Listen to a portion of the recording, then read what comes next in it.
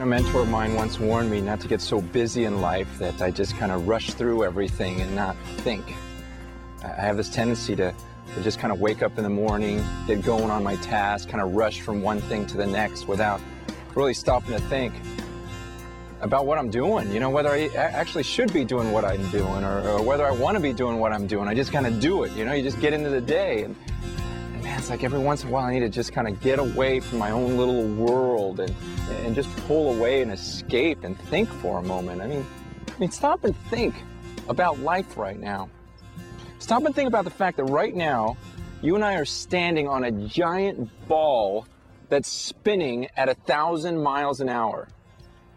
Am I the only one that thinks this is weird?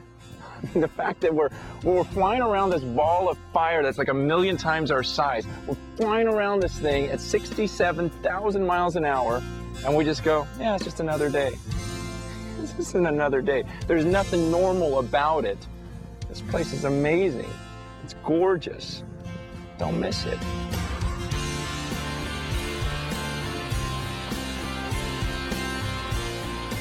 When you think about these bodies we're living in right now, I mean, the way we're created to feel, you know the feelings you get when you first fall in love and you just want to scream to someone, you feel like something inside you is welling up, or the feelings you get in relationship, like for me it's with my daughters, and I tell you, when I hug them, you know, it's like I've got all this emotion inside where I just want to squeeze them to death and scream out how much I love them. I'm just crazy about them. What is that? And even things like laughter, okay? Like most people never even think about laughter, but to me it's like, you know, when you laugh, whether you're a person that just, you know, just laughs your head off, or you're one of those people that just kind of goes, you know, and you're trying to hold it in. I mean, what is that?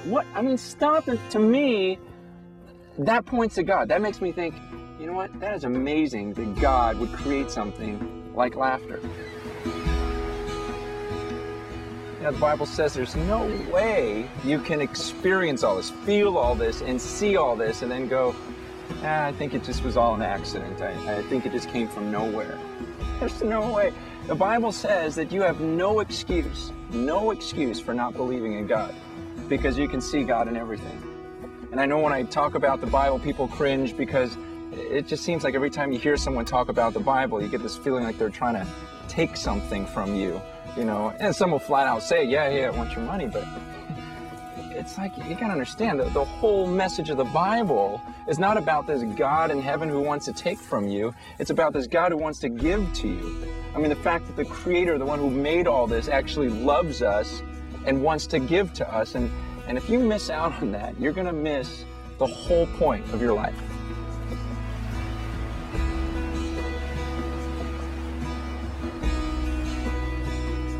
The message of the Bible isn't about how there's this awful being up in heaven who's given us these harsh commands that he just forces upon us. I mean, even his commands, people talk about them like they're a bad thing when his commands are a gift to us. They're a necessary thing. When he says, thou shalt not murder, he's just saying, look, you know, I think your life on earth would be better if you don't kill each other.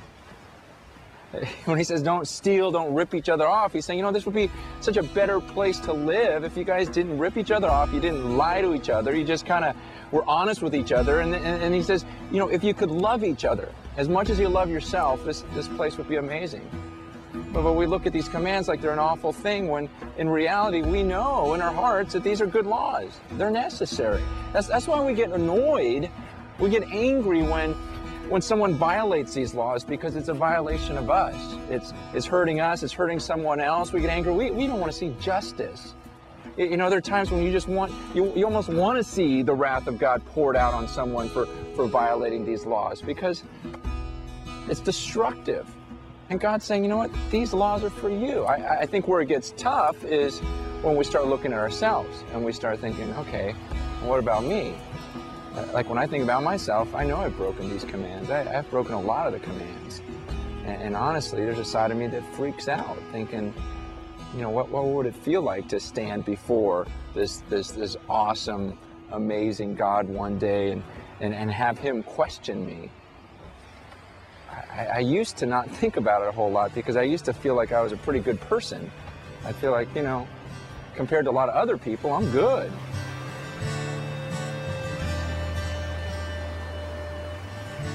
It's kind of like when you're in high school. Remember when you get in a classroom and the teacher would say, I'm going to grade the class on a curve, and you look around the class, you see some people that, just aren't as sharp as you, and you kind of breathe a sigh of relief because you know that compared to them, you're totally fine.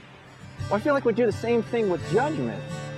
It's like we look around and we try to find the most evil people we can find in the world, and we'll say, gosh, that's so wicked, God's going to judge them. And what it does is it makes us feel okay about ourselves because compared to them, we look pretty good. The problem with this, though, is that God's not going to grade us on a curve. It's not like God's going to line us all up and say, you know what, you guys are more wicked than those guys, so you guys that are the bad people, you're going to go to hell, and you guys are the good people, you're going to go to heaven. That's not what God's judgment's all about. It's about Him lining us up to His law, and as He goes through His law, it's really not going to take a whole lot of time before you realize that you're guilty. So think about this.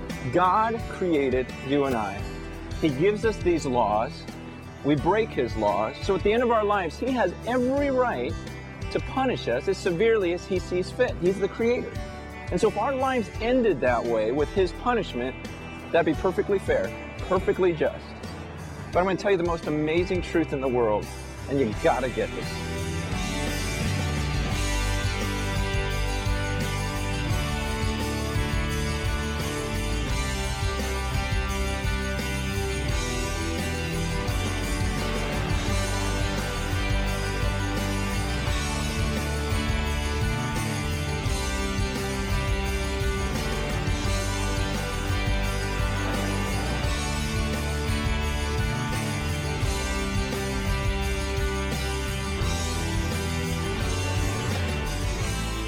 Listen, if you haven't heard a single thing I've said this whole time, you've got to hear this. Despite everything you've done in your life, God still loves you, and He doesn't want to punish you. In fact, in the greatest act of love ever, God Himself had His Son come down on the earth, take the form of a man, and be nailed to a cross.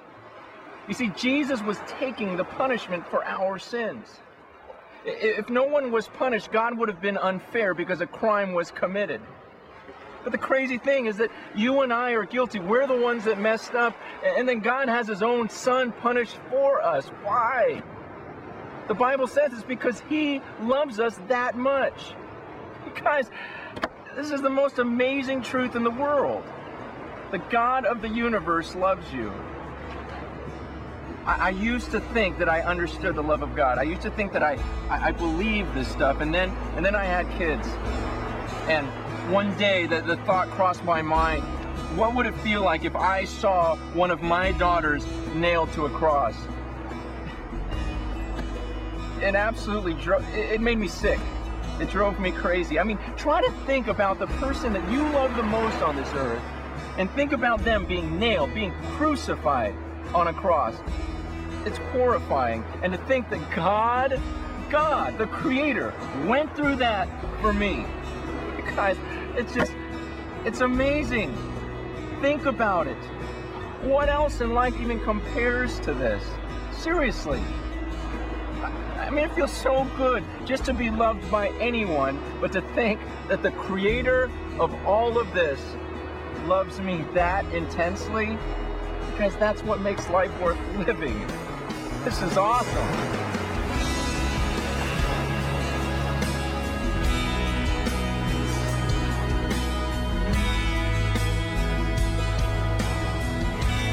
So you have to make a choice. See, God right now wants to have a relationship with you. He wants to forgive you.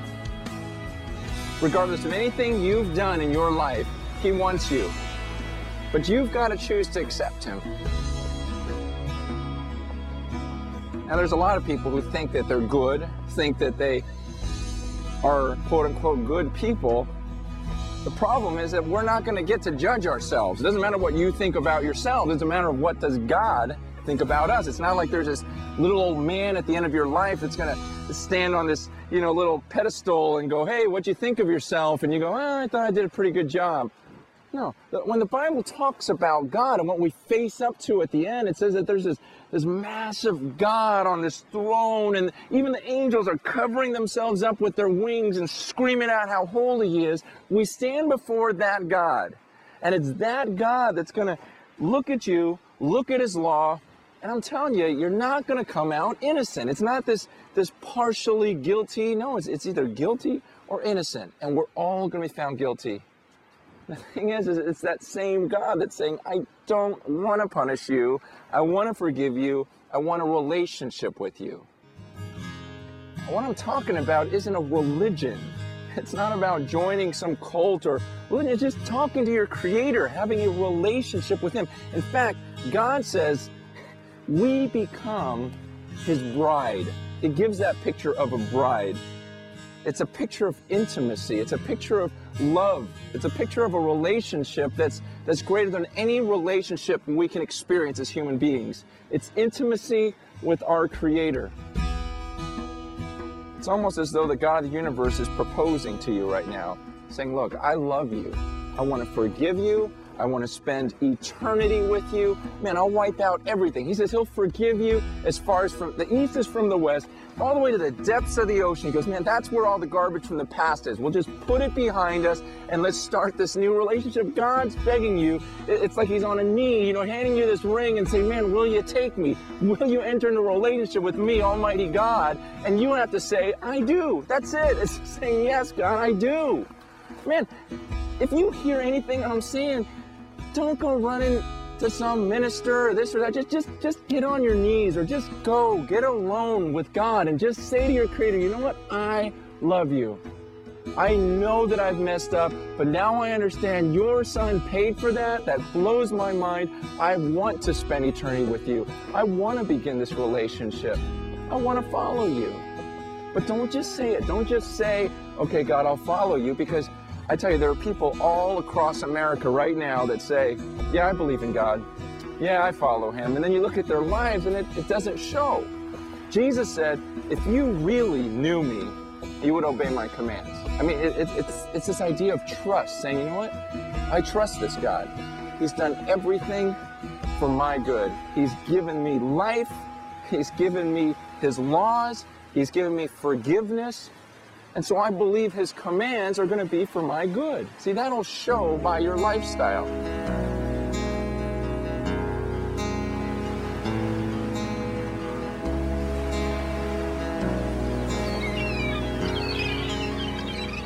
Look, this isn't my message. This is the message of the Bible. It's God's love letter to you. See, these aren't just random thoughts that you can casually give or take. Your whole eternal destiny rides on this. You can know today for sure that you're going to heaven. It's not Jesus plus good works. It's not Jesus plus rituals. It's just Jesus alone. It's not Jesus or something else. God's provided one way to escape His wrath and enjoy friendship with Him forever. The God of the universe is crazy about you and screaming out for your attention. So don't just walk away and go back to your routine. This could be the greatest day of your life. Stop and think.